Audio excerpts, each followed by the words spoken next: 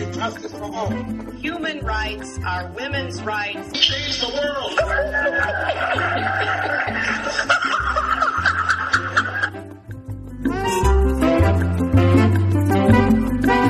Welcome to Global Dispatches. This is Mark Leon Goldberg, your host, and I am pleased to have on the program today Jacob Zen. Jacob is with the Jamestown Foundation, which is a research outfit focusing on terrorism issues, and Jacob specializes in Boko Haram and terrorism in North Africa.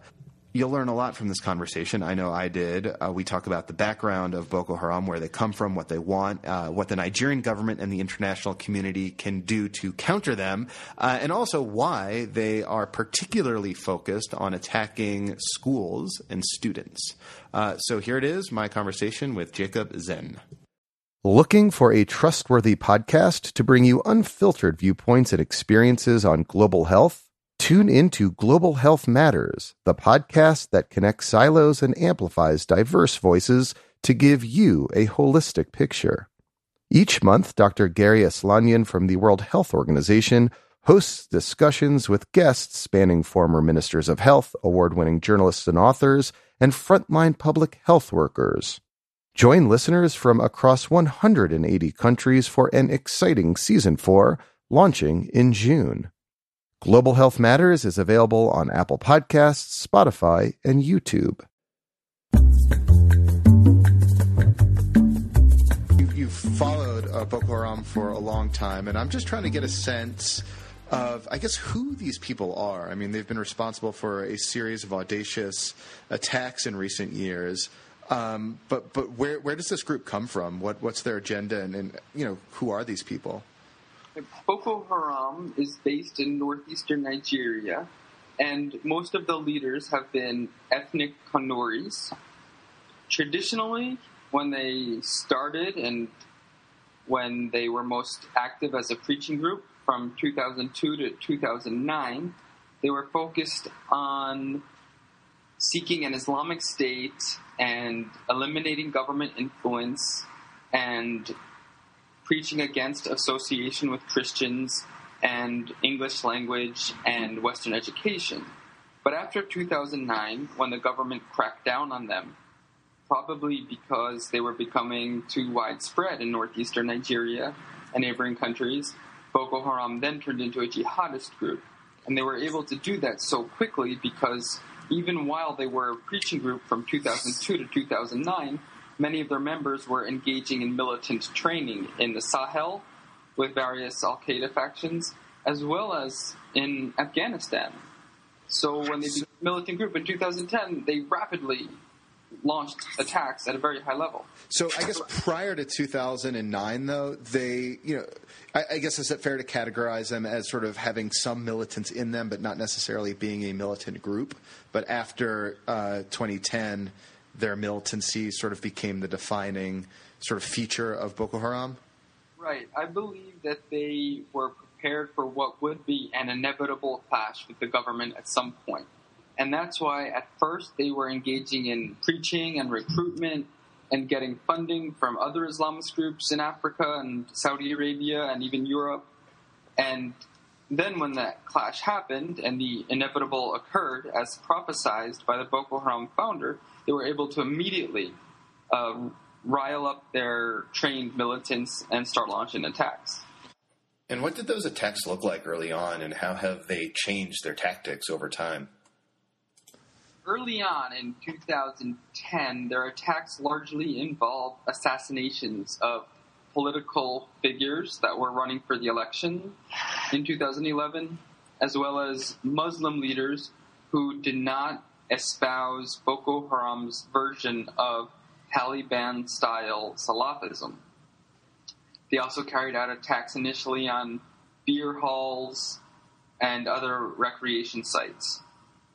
The attacks that they carried out early on in Abuja in 2011 on the UN headquarters and federal police headquarters were claimed by Boko Haram, but actually they were carried out by Nigerians who trained with Al-Qaeda in the Islamic Maghreb, and that later became part of the Boko Haram faction called Ansaru. Boko Haram, as we know it, the group that was based in northeastern Nigeria, gradually started carrying out massacres of civilians in 2012 and 2013, and especially 2014 now. And in 2014, since many Nigerians who fought in Mali returned to northeastern Nigeria, have a lot of skills, they've now taken on attacking Nigerian military barracks, breaking into prisons and rescuing their members, attacking Maiduguri Air Base. Very sophisticated attacks. So you're saying that sort of part of the reason we're seeing these more sophisticated, more audacious attacks is because a lot of sort of the members had cut their teeth in the Mali insurgency, but the Mali insurgency having been defeated, by a combination of French and international forces, saw the return of these jihadis to Nigeria? Right. It is important to note that in January 2012 and November 2011, before the Mali situation became what it was, Boko Haram already demonstrated in cities like Kano and Damaturu, Yobe State, that it could carry out very complex, sophisticated attacks with hundreds of members.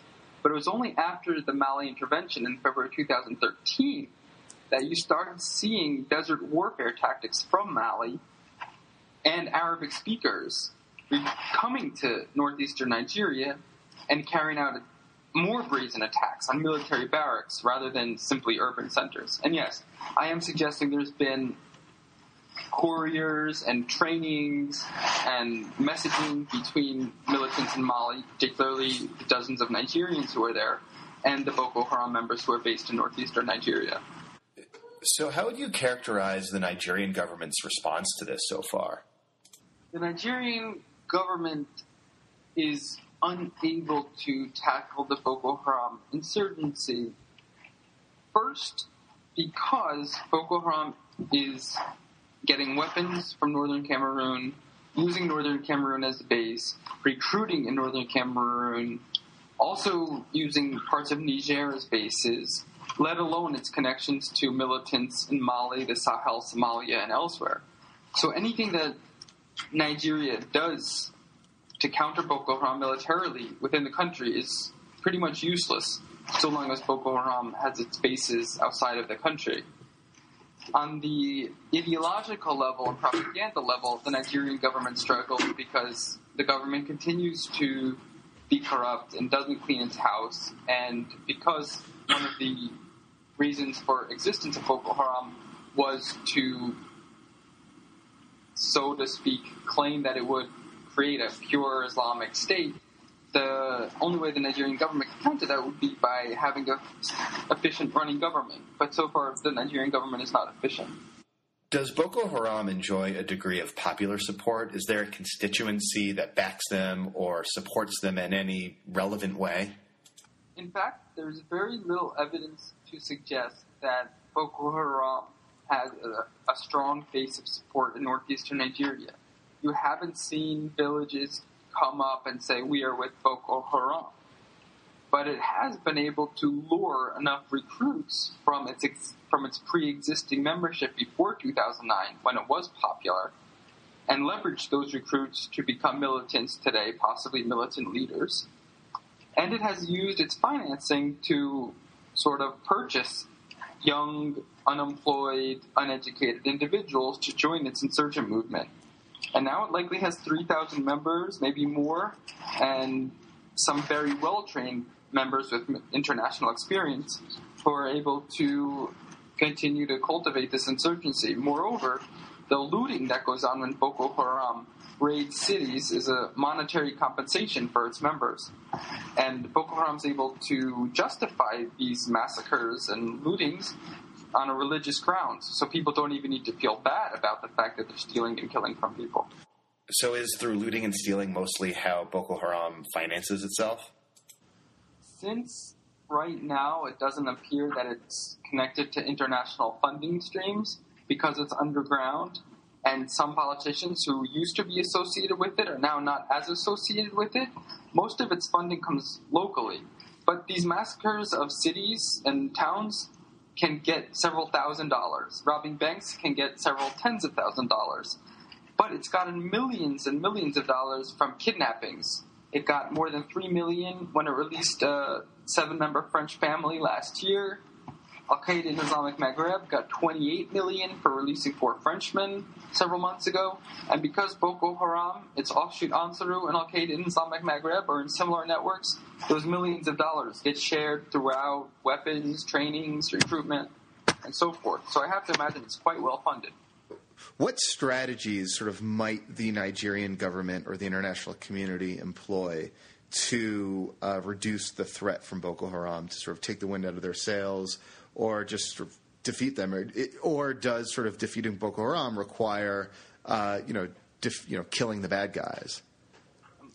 The most successful tactic in terms of counterinsurgency has been to go after the highest level members. When they have succeeded in eliminating the leaders of cells or the leaders of cell networks, it's led to a decrease in attacks, particularly in the Middle Belt region. So what they should do is target the very high-level members. And when you kill 10 or 15 of the foot soldiers, it doesn't really break the insurgency because they're replaceable and they all have tons of brothers and sisters, and it ends up riling up their families and clans, and then it can even lead to more recruits. On another level, there needs to be a sub-regional strategy. But Nigeria's neighbors are pretty tentative to do that because if they cooperate with Nigeria, then Boko Haram will attack them. And Boko Haram has threatened Cameroon a number of times on that note. But France might be able to come in and unite some of the French-speaking countries of the sub-region. And there is a role for the U.S. as a continental leader in that as well. And lastly, why do you think Boko Haram sort of seems to be attacking students? There was an attack. There have been, I think, a couple of attacks on schools, on colleges and universities. Pretty terrific massacres. And then, of course, this attack, this kidnapping of hundreds of schoolgirls. What do you think motivated that sort of attack in particular? The attacks on schools go right to the heart of Boko Haram's ideology and recruiting, because Boko Haram's leaders believe that if you are educated in English and you learn the Pledge of Allegiance to the Nigerian flag and you study math and you don't study first and foremost Arabic and the Quran and Salafism, then you will grow up with a pro-Western democratic orientation. And Boko Haram is trying to overthrow that Western democratic secular orientation that is the Nigerian state and create a state based on the Taliban-style Salafism. So by killing students, burning their schools, and kidnapping the students, they will be able to deter parents from sending their kids to such schools. And then the only schools where students would attend would be Boko Haram-approved schools. And then those schools would become like Boko Haram recruitment centers. So this is perhaps their strategy. The name Boko Haram also translates to something like Western education is forbidden, correct? Right, although the name Boko Haram is not Boko Haram's own given name. It calls itself Jama'atu Ahli Sunnah li Dawati wal Jihad, which means the people for propagating the teachings of the Prophet and jihad. Boko Haram sort of rolls off the tongue a little better, I think. Boko Haram is a little easier for us to say, but it really is not the group's name. But it does mean Western education is forbidden, and people call it that because that is what it used to be saying. So I guess going forward, what do you think we can expect, in the sort of, months and years to come? Well, so far there's no sign of a curb in Boko Haram violence in Borno State or in northeastern Nigeria. It's only escalated every year. So there's no foreseeing that it will be reduced in the Northeast. The elections in 2015 will be a decisive turning point if they can be carried out peacefully and there won't be post-election or pre-election violence, and the vote will be considered legitimate regardless of who wins. This will be a victory for the Nigerian state and the Nigerian people. If Boko Haram is able to upset the elections and throw the country into chaos, it will certainly be a victory from Boko Haram. So in the short term, the election of February 2015 is the next key hurdle to cross. And then after that, we will see if Nigeria can hold a good election and then start developing a new strategy to combat Boko Haram and end the divisions within the country unrelated to Boko Haram, as well as those that Boko Haram is flaring. Well, Jacob, thank you so much for your time and for your insights. I appreciate it. This was interesting and helpful. My pleasure. Thanks for your sharp questions as well.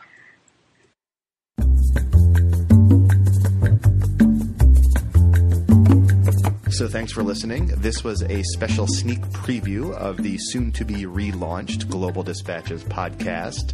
I'm going to have a long interview a week with some sort of policy newsmaker type, someone you've probably heard of if you're in the foreign policy space. And the other interview will be something more like this, something a little more topical with an issue area expert, trying to pick their brains and learn myself and hopefully help you understand some of the big issues, events, and ideas that are happening in the world today. So download it on iTunes, check it out on UN Dispatch, and I will see you next time.